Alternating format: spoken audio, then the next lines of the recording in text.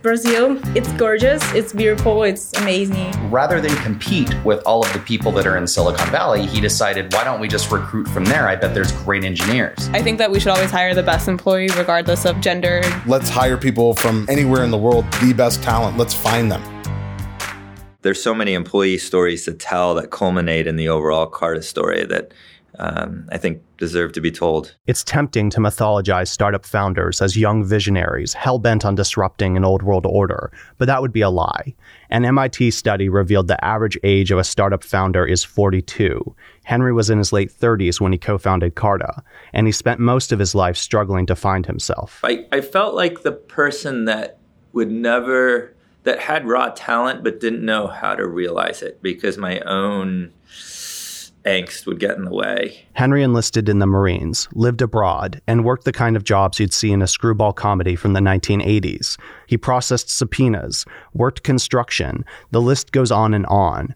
But all the while, he wrestled with self-doubt when it came to his career. He eventually settled into software sales. Went to Austin, Texas to work for a tech company down there doing pre-sales. So I had one foot in sales, which is really interesting because I got to learn how enterprise software sales worked, and also one foot in engineering because I was constantly building new demos, new features to try to sell to companies. And I traveled around the country and even Europe selling enterprise software as a technical expert. That's where Henry met Son, his future wife. Instead of settling down, they ran off to France for a year. She co-owned and occasionally worked at a restaurant very close to my house that I would stop in at night on my way home, and I met her there. I wanted to ride my bicycle.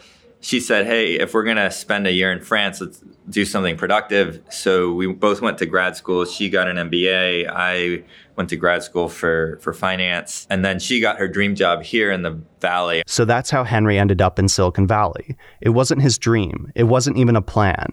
But Henry and Son moved to Menlo Park and had a son named Austin the year before Carta launched. By mid-2015, the company was ready to scale headcount into the hundreds. My superpower was I could get the best out of people.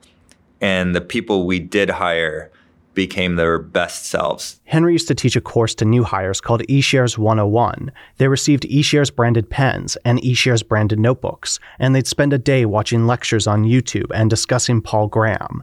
He also had everyone read a book called Built to Last, because it explained how to build a company for the long term. He wanted Carta, then eShares, to be around in 80 years. He even started speaking in absolutes. eShares does this. eShares does not do that.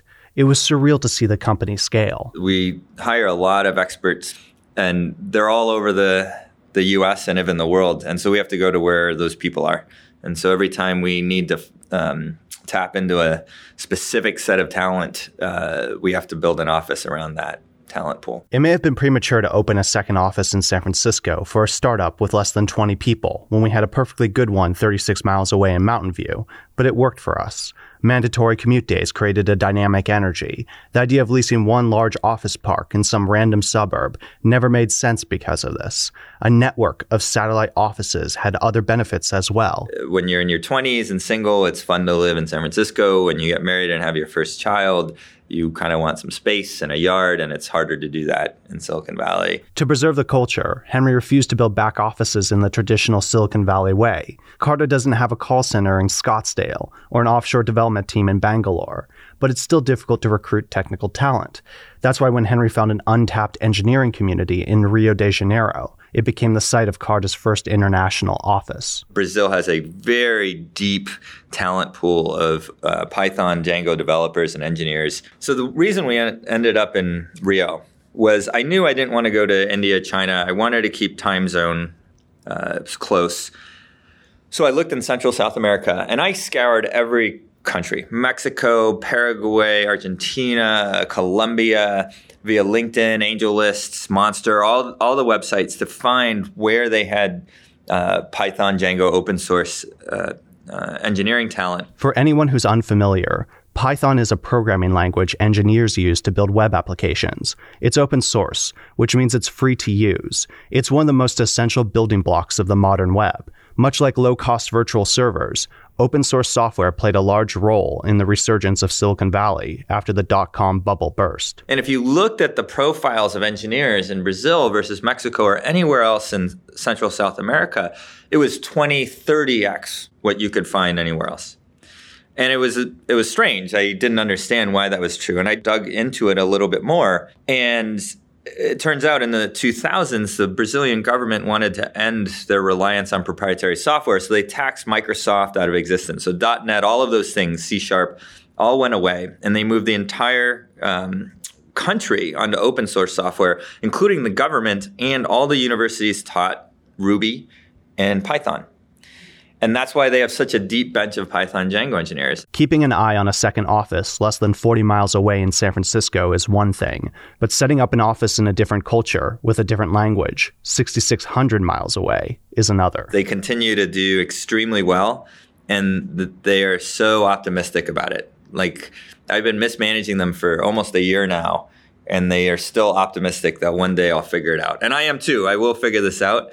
But it's the most resilient office by far. Since entrepreneurs start companies to solve problems, culture is often a byproduct, but it can become a founder's most treasured accomplishment because it's not as straightforward as building out a tech stack. It's not as binary as code. It takes a human touch. The thing that I care most about is that whoever ends up here, whoever decides to come here, that they feel they're welcome.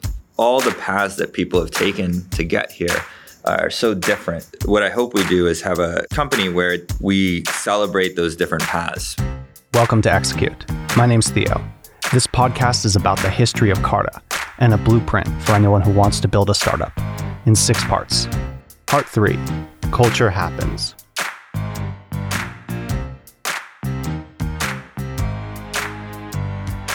In the email, he said, it's a little bit hard to find engineers here. So I said, what? How can that possibly be hard to find engineers in Silicon Valley? That would be crazy, right? But okay, let's talk and see how it goes. Jair Versosa was running a web consultancy in Brazil when he received Henry's email in 2015. Jair thought Henry wanted to outsource some web development, but that wasn't the case. Never in the agenda. Actually, his initial thought was, let's open an office in Brazil, hire the best quality candidates we can, and bring them to US. That was the first idea. Usually when you work with a development team in another country, you just send specs that break down the technical requirements for a feature. This wasn't that. We just shifted the decision from a temporary to permanent office. And we actually, we found another office which is bigger, and we made a renovation in that office, and we are hoping to grow even more there. The new office in Brazil has floor-to-ceiling windows with sweeping views of the ocean. It really puts heaven to shame. Not only does Carta's Brazil presence offer employees a chance to live in South America, Brazilian employees have an opportunity to live in the States if they want. But it can be difficult to get a coveted H-1B visa. Yeah, so the way that H-1B works is you have only one chance to apply for H-1B per year. Between April and July, I think, you have the lottery system because you just have a lot of candidates. Brazil provided us with an influx of engineers and designers, but as we established our presence in South America, hiring accelerated in the States. We had to be practical when recruiting and focus on company culture later on.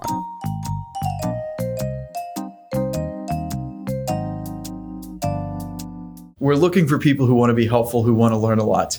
And whenever somebody comes in with that kind of mentality and background, when you hand them a problem, they're going to want to solve it. Rai Sullivan was one of Carta's earliest product managers, hiring cross-functional designers who could code and manage their own product development cycle was one of the biggest challenges he faced. So a couple years ago when I started, the conversations around hiring focused a lot on could people be more cross-functional? And the reasons for that and the needs for that were we're a growing company where people were expected to come in and either have to wear multiple hats because that was what the business at the time demanded, or they would have to be flexible enough that they could pivot, whether it was to a new product or a new team, very, very quickly. Rai joined when Carta was optimized to find candidates with large, diversified skill sets. Generalists are valuable at every stage of a company's development, but they're necessary early on. Oftentimes, we didn't even have a specific job in mind for a new hire. Today, it's a little bit different. We're bigger. We have more defined roles. We have more defined teams. We have more defined KPIs. There's just more definition around what we want to do. We used to emphasize day one when recruiting. We couldn't hire anyone unless we could agree that there was an impact the person could have without any additional resources or training. And KPIs are key performance indicators. They're used to track the growth of a team or a business as it pursues a defined goal. Day one, what are they going to come in? How are they going to help us? And a lot of that came from the idea and the fact, honestly, that when we hired someone, we actually needed them to come in and help us with something on day one. So if it was, a product designer, it was, we need someone who can come in and actually help us code right off the bat. We probably don't have the luxury right now of training someone to get those skills. Same thing for if it was bringing in product management or if it was bringing in engineering. We need people to help contribute immediately. No matter if they were a business person coming in to onboard customers or an engineer fresh out of college, everyone had to make a contribution on day one. We needed the help, but it filtered out mismatches as well. Yeah, one of the things that we try and certainly hire for is not only intelligent and hardworking people, but also ones who culturally kind of mesh with our ideals. There was more than one executive who was sent away when they proved to be too hands-off to succeed at Carta. The workload was intense early on, but the perks were worth it. Yeah, the first time I came to Brazil, I was here for 1 month. Kyle, the engineer we met in the first episode, was excited to visit Brazil. After his initial trip, he immediately planned a second and eventually moved there. I met my future fiance, and at the end of 2 months, I knew I wanted to stay longer. Kyle loved Brazil, and it was valuable to have an original team member in a new office so far away. And his work ethic fit better in Rio than it did in Silicon Valley. My style of solving problems didn't fit well with the office culture. Like, American workers feel this pressure to stay at their desk. And so if they're at their desk, that means that they're performing. And that's a philosophy that I don't agree with. Having worked closely with Brazilians for years, it's clear that on average, work plays a different role in their lives. It's not as all-consuming as it is in the States. Worker protections ensure it. It's the law that you need 1 hour lunchtime. That's not the law. Like, there's no law in the United States that you have to have 1 hour break. Like, either you can have low salaries and lots of protections, or you can kind of have high salaries and no protection. And so it's just kind of two different systems, and whether one's better than the other, it depends on you. California state law provides 30 minutes for anyone who works over 5 hours, but Kyle's point still stands. Brazil places an emphasis on quality of life, so it's easy to imagine how much Rio has enhanced Carta's culture. We always say Brazilians never give up, but we like to party. Went to California, really liked it. I fell in love with everyone I worked with. Cultures are so different, and somehow they can still communicate the same feelings and the same things. When I joined Carta, I had this sense of family. People here are very friendly, so we could match actually the culture really fast. Even as we sourced candidates from Brazil, we had to ramp up hiring in the States. The average age of a Carta employee was around 30 for the first year or so, but not for long. It's actually funny you bring that up. I guess it's one of those things, like, you never really talk about age with people, right? Like, especially at work too. Like, you're not just going up to people like, hey, how old are you? It's not just an awkward thing to ask. In an interview, it's illegal. Eli Wilson was 18 years old when he started at Carta. He found Henry on AngelList. After he saw that they were both from Michigan, he used the coincidence as an icebreaker and soon flew out to California for an on-site interview. When you're in high school and stuff, they're like, oh yeah, always dress to impress and stuff like that. So I came full suit, bow tie, and then I think I walked in, and I can't remember who met me at the door, and they're like, oh, are you a lawyer or something? And I was like, no, I'm here for the interview. And they're like, oh, okay. Eli with the bow tie made an impression. In addition to his engineering skill set, he had strong design instincts. For an intern, he was an easy hire. After taking on the thankless job of engineering reports all summer, Eli received an offer for a full-time job. So we've really been impressed with what you've worked on, and we'd like you to stay on full-time. I mean, at that point, I was like speechless. Like I didn't know what to say. But at the same time, I was like, well, I should probably at least like sleep on it before being like, oh yeah, let's do this. It's good that Eli took the time to make his own decision, because there's a very well-educated strand of Silicon Valley that believes college is a waste of time.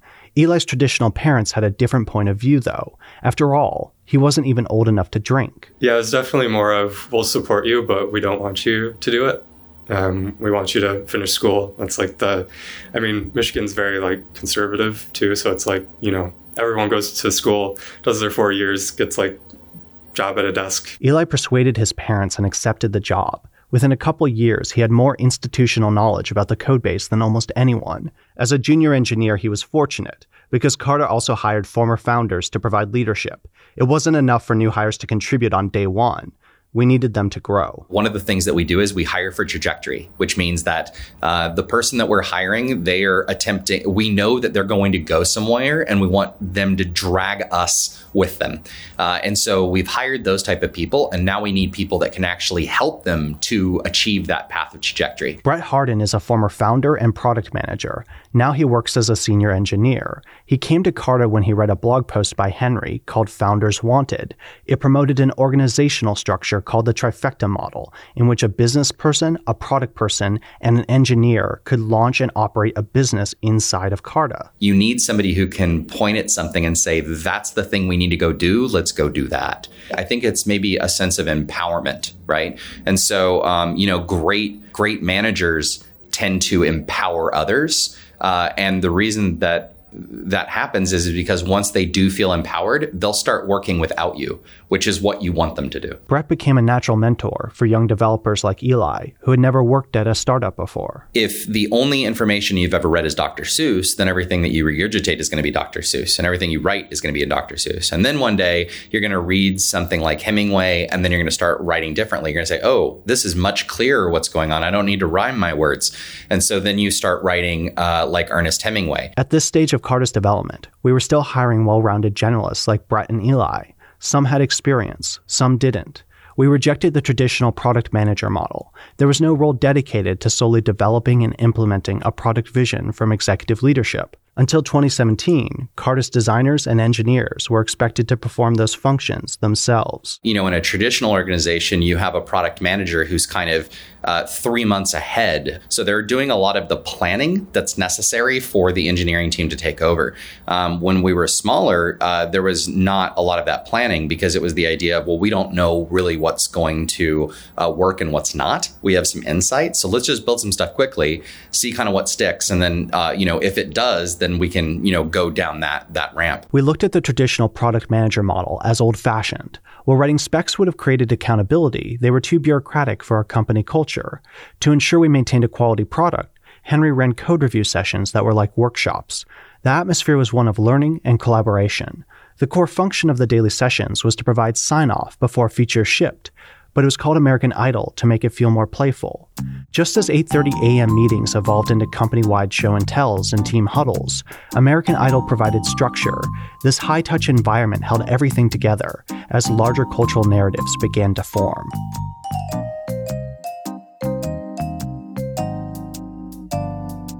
We were like, oh yeah, now we have this awareness, maybe we should talk about it. Allie Leiser joined Carta as an office manager. Within months, she became a customer service rep and soon managed her own team. Eventually, she transitioned into product. I think it was kind of a combination of I came in at a really good time where there was huge opportunities, but I also worked really hard to get where I was. I was basically working from 7 a.m. until 7 or 8 p.m. every night, learning. I was trying to learn how to code and do a little bit of HTML and CSS, so I could have more knowledge about products and that kind of stuff, so I could speak with a knowledgeable voice. Allie embodies the best of Carta. She works as hard as anyone, and she's naturally helpful. She loves the company culture, but admits it can be intense. We have loud discussions and stuff, and I think that's totally okay. But if that's something that you don't feel comfortable with, then you wouldn't want to work here. But I also don't think that only women feel uncomfortable with that kind of confrontation. Carta is a welcoming place for everyone to work. As the company grows, it's taking on tech's gender diversity issue every possible way it can. The problem is more urgent than most people realize because software is rapidly becoming a layer of our everyday experience, which means the unconscious bias of its design could be even more insidious than a lack of diversity on TV. At least as Carta scales, it has more resources to address the problem. We're hitting that point now, right? Like, that's why it's not like we had women's discussions when I joined, because honestly, it wasn't something that we thought about. Discussion groups were only the beginning. In September 2018, Carta released a study in partnership with the #Angels Investment Collective about the discrepancy in equity compensation between men and women. Citing anonymized data from over 6,000 companies, it's clear that women earn 47 cents for every dollar a man earns in equity. In addition to making an investment to correct this at Carta, Henry announced that he would add an independent female board director to his all-male board by the end of the year. So that's gender. But that's not the only diversity issue in tech. I think going out of our network, first of all, to colleges that are more diverse, to areas where there are more diverse candidates, that's important. Let's hire people from anywhere in the world, the best talent. Let's find them. We met Zibby in the previous episode. He's one of Carta's earliest business hires, and he's biracial. He was born in England and lived in Nigeria before moving to the States. He highlights the importance of recruiting when building a diverse workforce. It's not enough to just be inclusive. You have to be inclusive. I don't think they're mutually exclusive items. I think by default, if you're a diversity company, you're an inclusive company. It's easy to fall back on a pool of referrals and cycle through candidates who think, act, and look the exact same way. If we just look in our little slice of Silicon Valley, you're never going to improve the numbers. You're not going to change that. Zibby acknowledges the efforts Carta has made to change things, and he's optimistic about the future. Engineers, product folks go out and speak at various events who've really embraced this culture and kind of promoted it and really help kind of attract a more diverse workforce here. Carta employees come from all over the world, so even as the workforce expanded, we could at least celebrate our differences.